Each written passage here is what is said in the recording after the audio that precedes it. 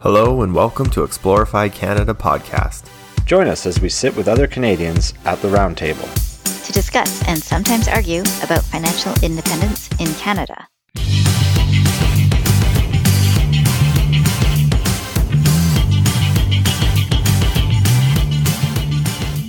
All right, welcome everybody to Explorify Canada. I'm your host, Ryan Merix, and joining me today from Vancouver, BC is Chrissy. Hello. Hello, how are you doing? I'm well. How are you? Good. Sweet. And from across the pond is not Mr. Money Mechanic, not the financial mechanic, but the money mechanic. Hey, buddy. Hey, man.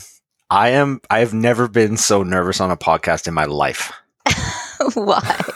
This is ridiculous. Your own podcast. You know that, right? 2019's been a fantastic year. I've been lucky to participate in 2 podcasts, and this is the most nervous I've ever been. That's really weird. You think after about, 30 or 40 episodes that you've done over their collaboration of 2 projects that you would be totally cool as a cucumber, but I guess talking about yourself is a little nerve-wracking. Yeah, it kind of is. I'm definitely not one to chat a lot about myself, but hey, we're doing our backstories and kind of nice to talk about it, and it's nice to share. I think it's important for our listeners. So I'm gonna do my best here, and we're gonna jump in the Wayback Machine and go back to Little Money Mechanic. Before we start, I just want to share a tidbit with our listeners because I think it's funny that this is the umpteenth time we've tried to record this. The first time we tried, Zencastr did not work for us and did not record anything that we talked about for 45 minutes. So this is going to be fun to revisit your story, Money Mechanic, but I think it's an understatement to say that we're all a little frustrated with Zencastr. Yeah, just get your story out and leave it alone, But yeah, to say that this is only the second round of recording, but this is probably the 4th or 5th attempt to record. So hopefully this one goes on the books and into your earbuds. Yep. And if you're listening to it right now, we have succeeded. So far, so good. And maybe that's part of my nervousness is the anticipation. Now I understand. I'm nervous as well. That's okay. That's why I made you initiate this recording. So I don't have to worry about it. I have no responsibility. I showed up today. Okay. So we're in the time machine. Where are we heading? Well, we're going right back to when, I think it's 1981. How far back is that? Some of us don't even remember that far back. Some of us weren't even born yet. Some of our listeners weren't. Anyway, it's when I moved to Canada. I was not born here. I am a Canadian citizen, but I was not born in Canada. And it felt just a little bit different than everybody that I met. We had a different sort of initial start and how things were going to work in life. And a little bit later on, I remember opening a bank account. That was a little later than 81. I'm not going to date myself too much, but it was in the early 80s, and that's kind of how I remember my first thoughts of money were. My family was unfortunately broken up at that point. My parents were divorced, and I was with a single mother, and I learned very early on that little bank book and those 3 zeros that I saw were the beginning, and it came down to the odd jobs.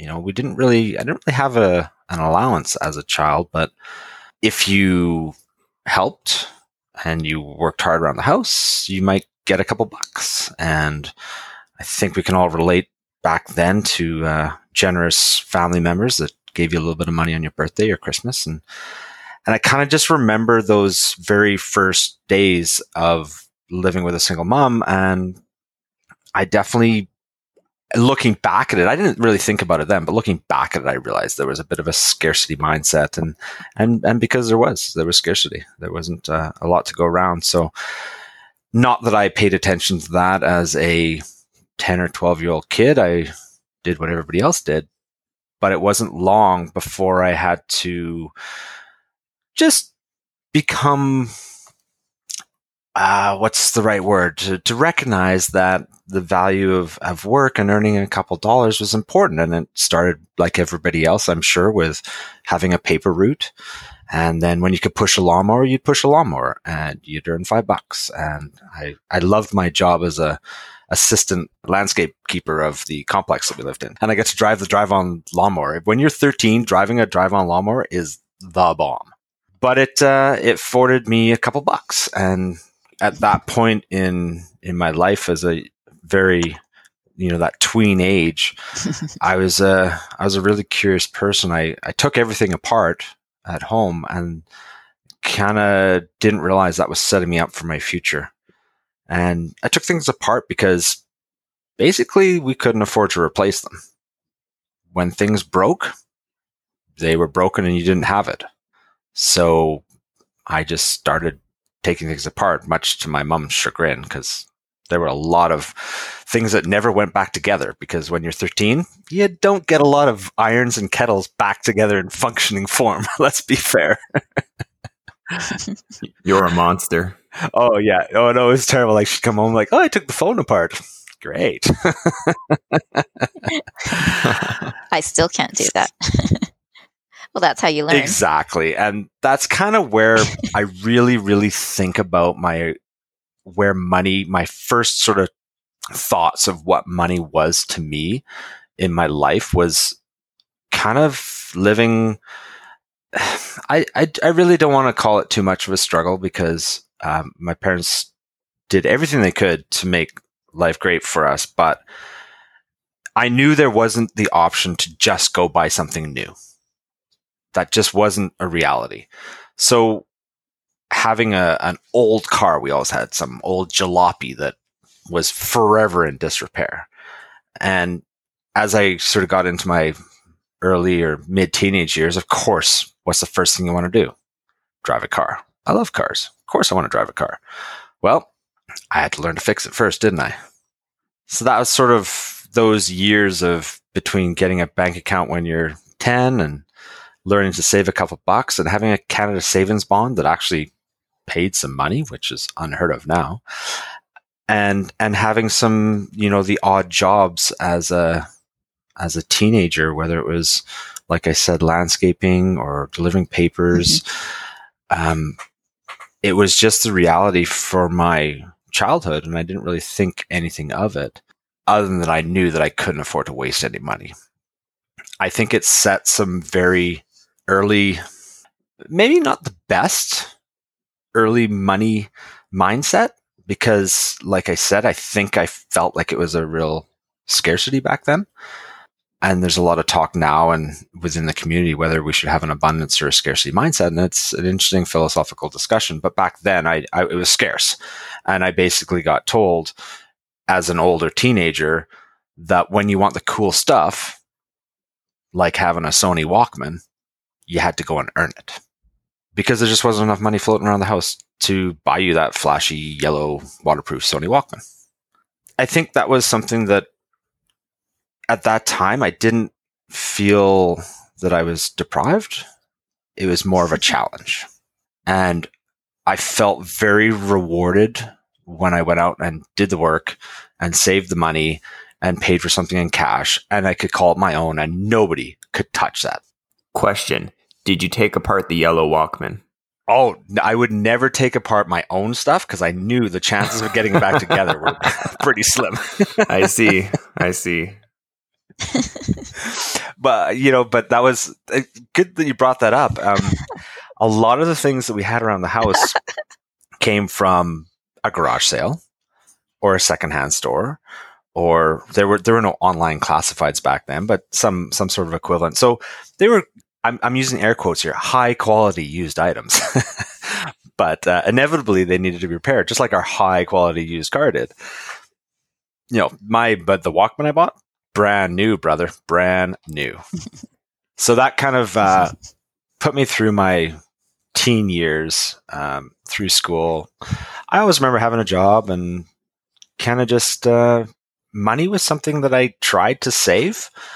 It was one of those things. I think how does the saying go? We fit our lifestyle, or we fit our money around what we can afford and our lifestyle we can afford. And I did the best I could to sort of keep up with the Joneses, because I knew nothing better than that. I felt like I lived in a community that was very privileged with everybody else and where we lived. And I was definitely privileged to be a part of that.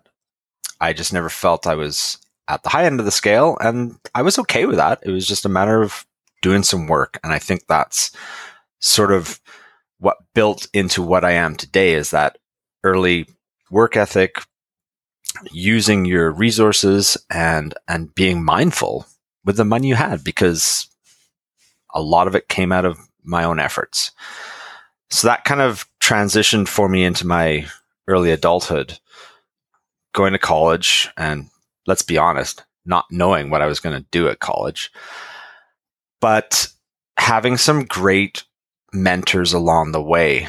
One of the things about working and working lots of different jobs is it gave me a lot of life experience and a lot of exposure to people that were far wiser than I was, and far wiser than the circle of adults that I knew. I was dealing with people that were entrepreneurs and small business people.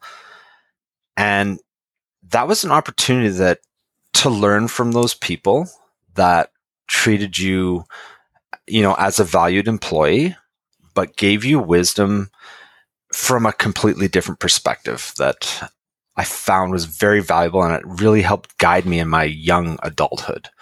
One particular gentleman who I worked for really helped me make my choice of what was the direction that I needed to take in education.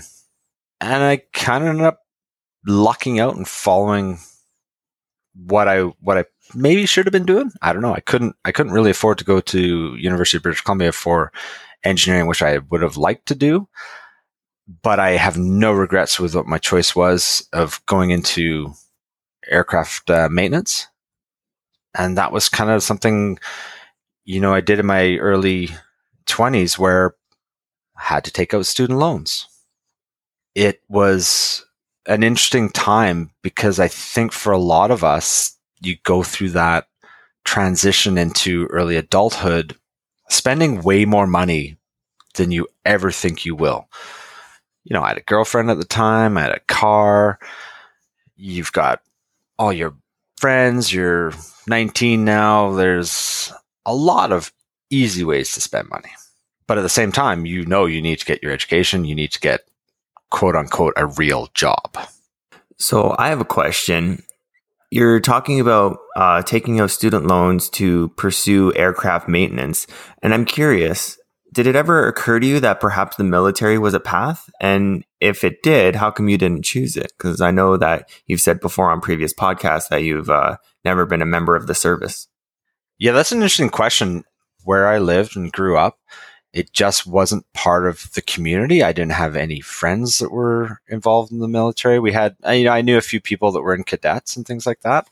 But I feel that on the West Coast here, we don't have a huge military presence from what you're relating to. I would have had to basically leave. I grew up in the Lower Mainland. I would have had to leave the Lower Mainland. It just never felt like an opportunity to go and do that. And by the time I was in my early 20s making that career decision, it didn't even feel like an option. It was something that was not there for me. We have a fantastic tech school here, British Columbia Institute of Technology. And good question. It just wasn't even in the radar to consider that as an option. And you're right. Maybe at that point, instead of spending a whole bunch of money on student loans, that would have been a good option. Yeah, I guess that question kind of came out of left field a bit for our listeners, but I just thought with something as industrious as aircraft mechanic, I think a lot of people would naturally point towards like the military for that type of technical skills. But I suppose you could make the same argument for anybody like becoming a pharmacist and taking student loans. Like, did you know they're pharmacists in the military? So I guess it's kind of a bit of a catch-all kind of question. It was an easy cheap shot. Sorry about that. No, not a cheap shot at all. I think there's a lot of opportunity there for the right people, the right time, and the right place, right? It just, I didn't actually go into the technical school with the intention of working on aircraft.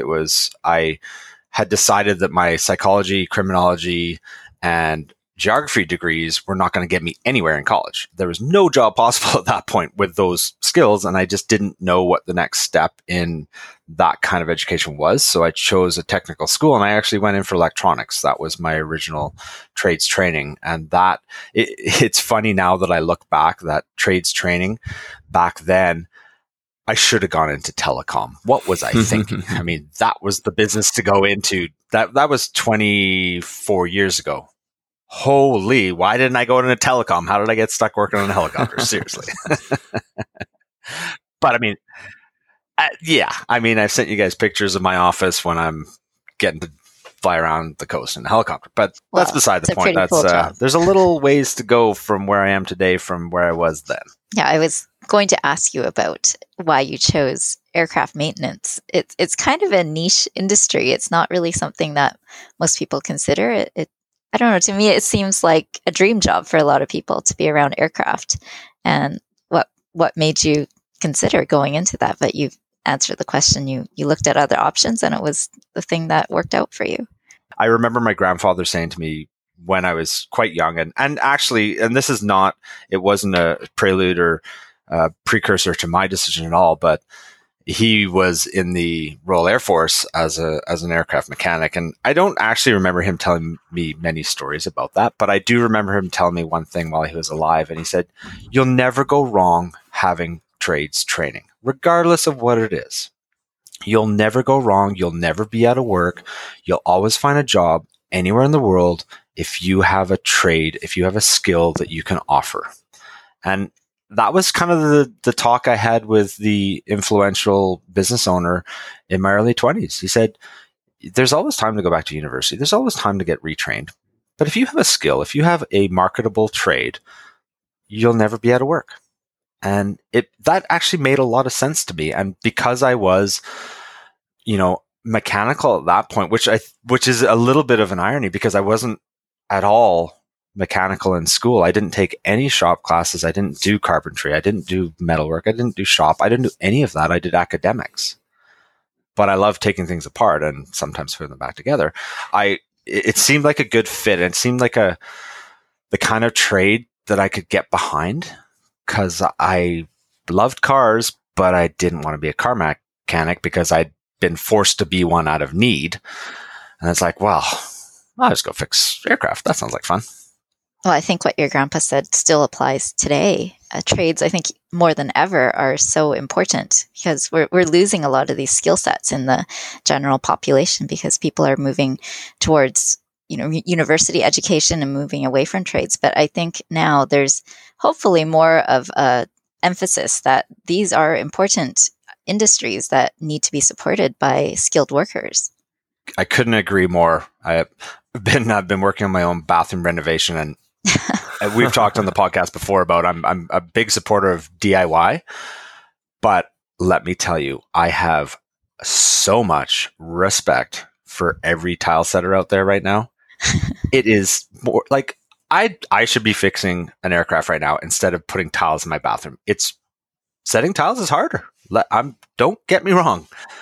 I have a ton of respect for people that do the beautiful work that they do in all the trades. Anyway, well said, Chrissy. And I agree with you. And don't be fooled and think that you're just in a trades job because I've used more math putting my tiles in my bathroom than most accountants do. They just run spreadsheets. No, I'm just picking on accountants because, I have one on the other show. So for sure. Always fun to pick on accounting. A kidney shot is always appropriate for the accountant. I was going to say that it's perhaps a stark reality when you think about it that most people would rather work with an iPhone than with a wrench, or that at least they know how to use an iPhone and not a wrench, right? Like that's pretty telling of our times in society. Yeah. It's pretty interesting when it comes down to it. I think we're getting a little off track on my story here, but I think one of the really valuable things that any kind of training from that sense is it gives you it hones your analytical skills. And I think in the FI journey, most of us have found that having those kind of analytical skills give you some self-reflection to look at where your situation is and do that analysis that needs to be done on your spending and your saving and your earning and things like that, so that you can move forward and make a good plan. And I've always found that any kind of trade, you have to apply that kind of mindset.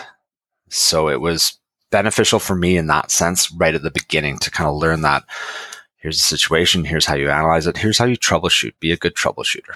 Those were assets that I didn't have that I learned and it brought it out of me at a young age and was able to develop. And I'm old enough now that I can look back and be very appreciative of those little things that help me make better decisions. So that was sort of where I ended up with a quote unquote career in my mid-20s, which was fantastic. I was excited. I was saddled with student loans, but nothing outrageous. I think I was in for the tune of $20,000, which by today's standards doesn't sound like a lot, but 20 years ago for my my level of savings and income, it was enough to be it didn't, it was one of the things, right? It's an interest-free loan at that point. You've got a job. You're not going to worry about it. I took a pay cut going from my job driving trucks around Vancouver to fixing aircraft. But I knew it was going to be a career job, and eventually I'd make a little bit more money. And it was just all about, at that point in life, balancing fun, because I'm in my mid-20s. Of course, I'm doing stupid stuff with money. I had no savings. It was, here's the paycheck to paycheck, right? Pay the student loan, pay your living costs, have fun. Oh, I forgot to read The Wealthy Barber. I didn't save anything for myself. And that was it. I'd sort of grown up with that money was scarce. And at that point, it was pretty easily to find that everything was spent. Emergency fund. I was just happy to have a couple $100 left over type thing. I'd been into the credit cards, but not too deep.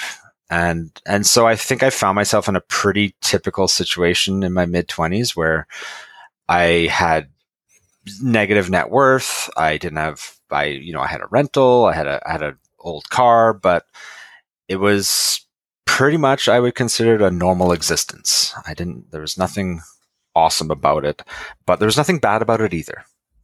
It wasn't until I met the future Mrs. Money Mechanic, and she had an opportunity to work overseas. So in our late 20s, we decided that, I shouldn't say we decided. She decided. And I was kind of left wondering what my next move was at that point.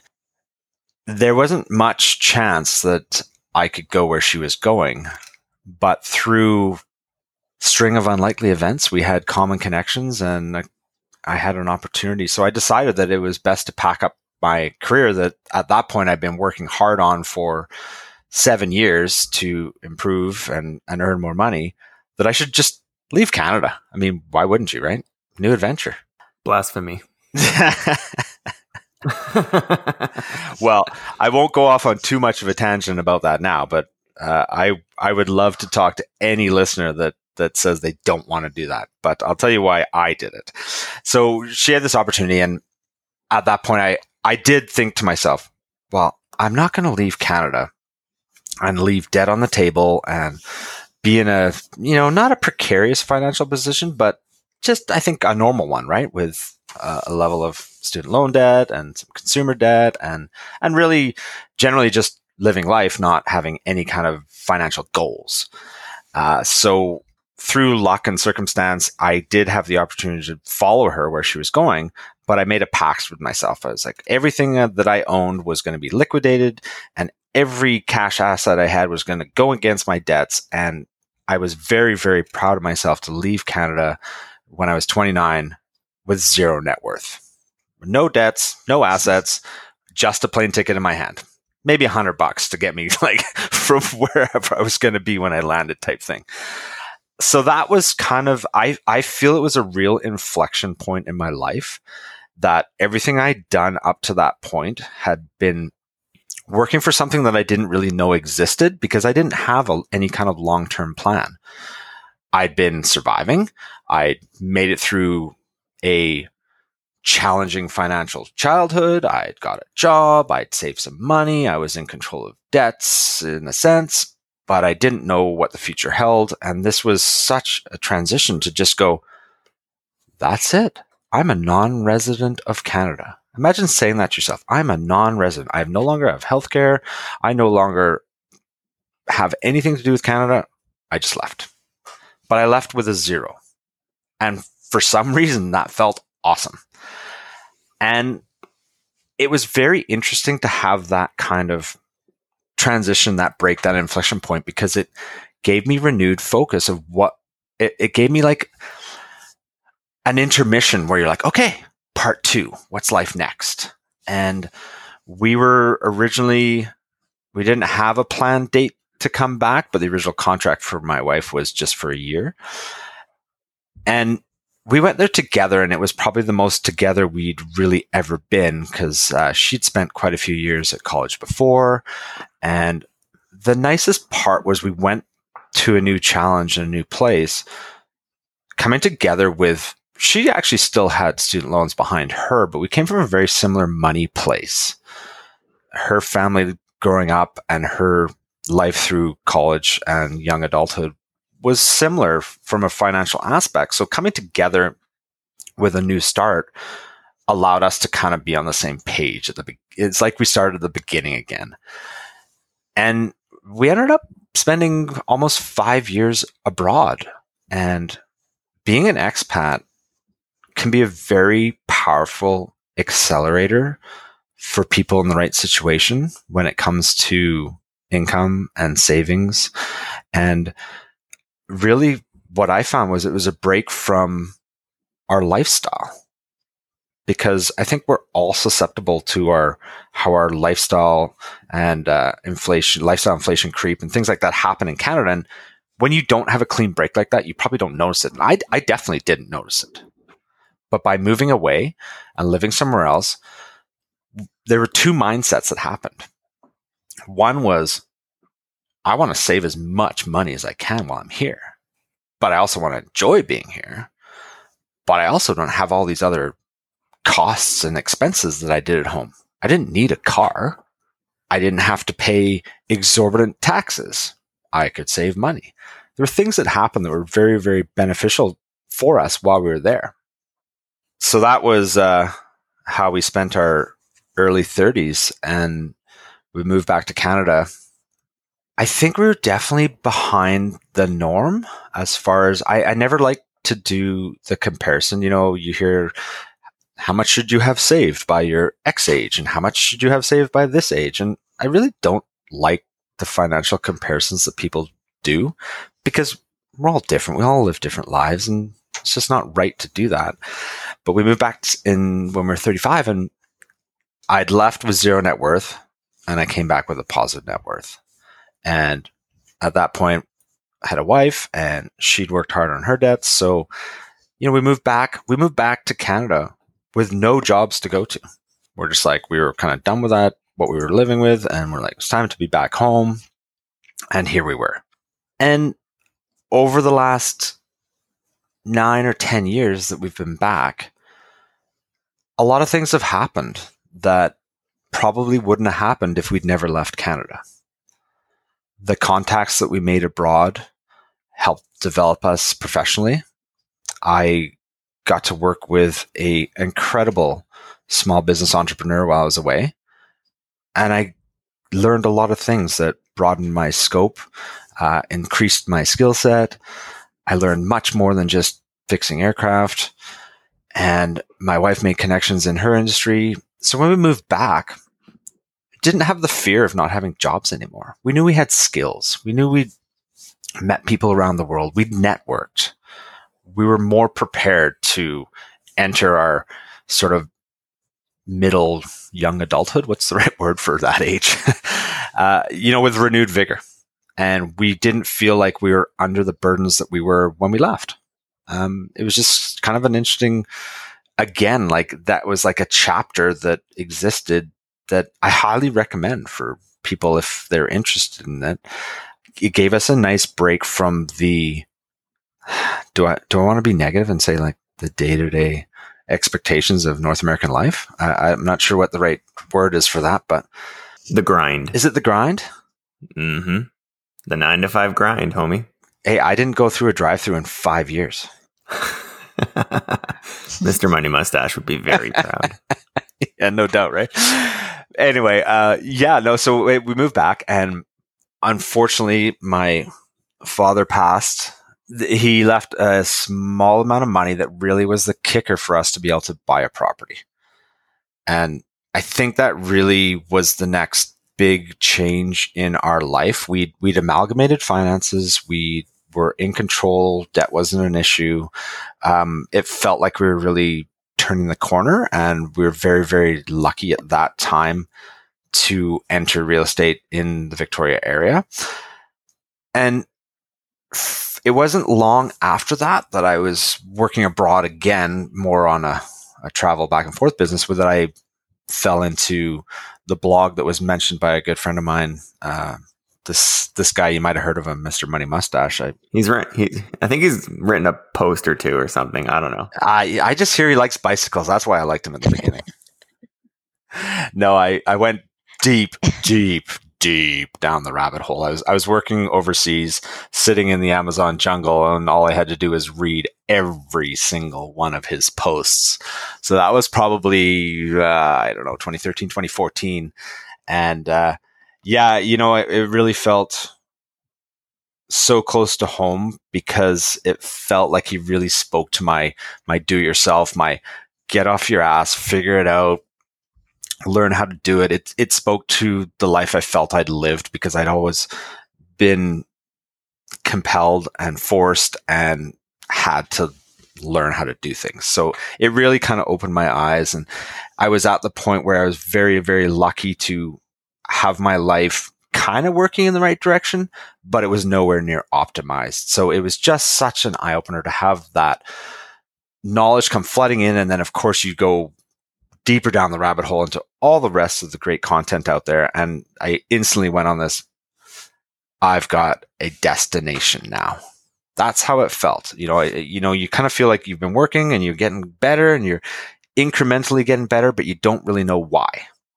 And it was such a empowering thing for me to find in my late 30s, which obviously makes me too late for FIRE for most people. But it turned my life around. It gave me a new direction. And hey, here we are, 2019. Been working hard and saving hard. And it's amazing that I'm here sharing this story with our listeners, because I wouldn't be doing that without a lot of the influence and lucky choices I made along the way. It sounds like you went to the Amazon, the mechanic, and then you came out of it, the money mechanic. Yeah, that's actually not a bad one. You can put that in your bio if you want. I was going to say about Mr. Money Mustache. I read your article about your criticisms of Choose FI and how you mentioned that Todd Tressiter was not really veiling his disdain for Mr. Money Mustache all that well. And I agree with you. I love the man, Mr. Money Mustache. He has changed so many lives for the better. And I feel like a lot of us were like you, Money Mechanic, where we were generally living the right way and handling our finances properly, but they were not fully optimized. And yeah, he can be a bit extreme in some areas, but he woke me up to the possibilities of just how a little bit of tweaking and how looking at things slightly differently could make a massive change in our lifestyle and the rest of our lives, and how early we could be free from being obligated to work for money. It was eye-opening in a way that I never experienced in my life. I've never felt that transformation, like same as you, where you read something and you just connect with it so deeply. And for me, it wasn't so much the DIY stuff. It was just his overall attitude about, not consuming so much and living a happier life and not trying to live to other people's expectations. All of that, it just awoke me to this whole new world. And I'm so glad I found him. Yeah, I think that's well said there. I agree with you. I felt like I was already pretty frugal because I grew up frugal. I didn't have a choice. So those parts of me were already there. I just hadn't honed it to be a skill. They were there from necessity, and I was almost resentful of that in a way, because I was part of the consumer culture where getting more and having more made me feel like I had done well and become more important. I'd never really done that, but at the same time, yeah, you're right. Having that, his written word was so powerful, and I love the way he writes, that it was the right message. It was like, yeah, you don't need the clown car and the rest of it. It's about your happiness. It's not about the money. And I think a lot of people miss that message that's underlying here that we should probably talk more about. And some of the people in this space are talking about the philosophy of money and the happiness. And that's really what I've learned, is it really does boil down to it's your freedom and it's your happiness. Money is just a tool. Mm-hmm. Well, that's what they just talked about. Ryan and 3 of our listeners discussed in the meetup that was just released. They talked about this. It's not about the money. The goal for 5 for them was to spend more time with family. And yeah, the focus isn't on the money. And unfortunately, that's the way it seems like. But really, when it comes down to it, that's not. It's just a means to an end. And the end is happiness and being able to spend our time as we choose. Yeah, if I can use an analogy here, I think if you look at how to put together the pieces of a puzzle, before Mr. Money Mustache came along, I think a lot of us were trying to put puzzles together that weren't from the same set, and we were just having a hard time. And some of us were doing okay, and some of us got lucky, and some of us were figuring out clever ways to put this puzzle together, but it was never really going to work. And then along comes Pete, and he can accurately tell you in a very entertaining way that you have 2 damn different puzzle pieces, and you need to start separating them and decide what you want from your life, decide what you value from your life. And that's what I really like about Mr. Money Mustache's writing. The overarching theme of value and purpose. I mean, that's why we all pursue financial independence or FIRE or financial freedom or whatever acronym you want to call yourself. That is why we choose this path. And once you can align values with purpose and you realize that money is only a tool and not the end state, you'll be much happier for it. Yeah, and I think we've all, I know all 3 of us have, and other people we communicate with have gone, when you have that transition, that inflection point where you go, that aha moment, and it's something that each one of us needs to find in our own way. But once you have it, you can never unsee, you can never unknow what you know at that point. And now it's just like, I want to know more. I want to learn more. I want to do more. And we go into this full on transition that I've found usually lasts about a year to 2 years. And once you've got that dialed in, you start a blog. Or a podcast or both. but it's true, right? Because you become so passionate about the subject that you're like, why, how did this take me so long to figure out? I need to tell somebody. Yeah.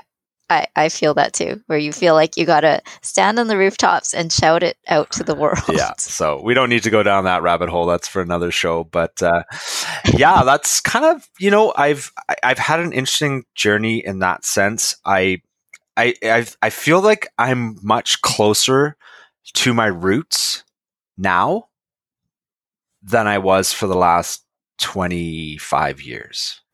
I'm much closer. It's very interesting. I have a very good relationship with my mother and my sister, and I love my sister dearly because she's transitioned too. She has twins, and she's frequently shopping on the used networks to buy things for the kids. And my mother loves a good thrift shop, like loves. And I give her a hard time because I'm like, really? Did you really need to buy that? But I absolutely love that she goes to the thrift store and buys something for $5 and her face lights up instead of going and buying some, high priced shiny object at a big box store.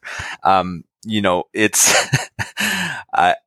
I love it. We can have a laugh now, and we can look back at being, for what Canada is, we were fairly poor, and we can look back now and probably spend the same amount of money, but it's by choice and it's on purpose and it's mindful now. Well, I think that was a great way to end the story. That's wonderful.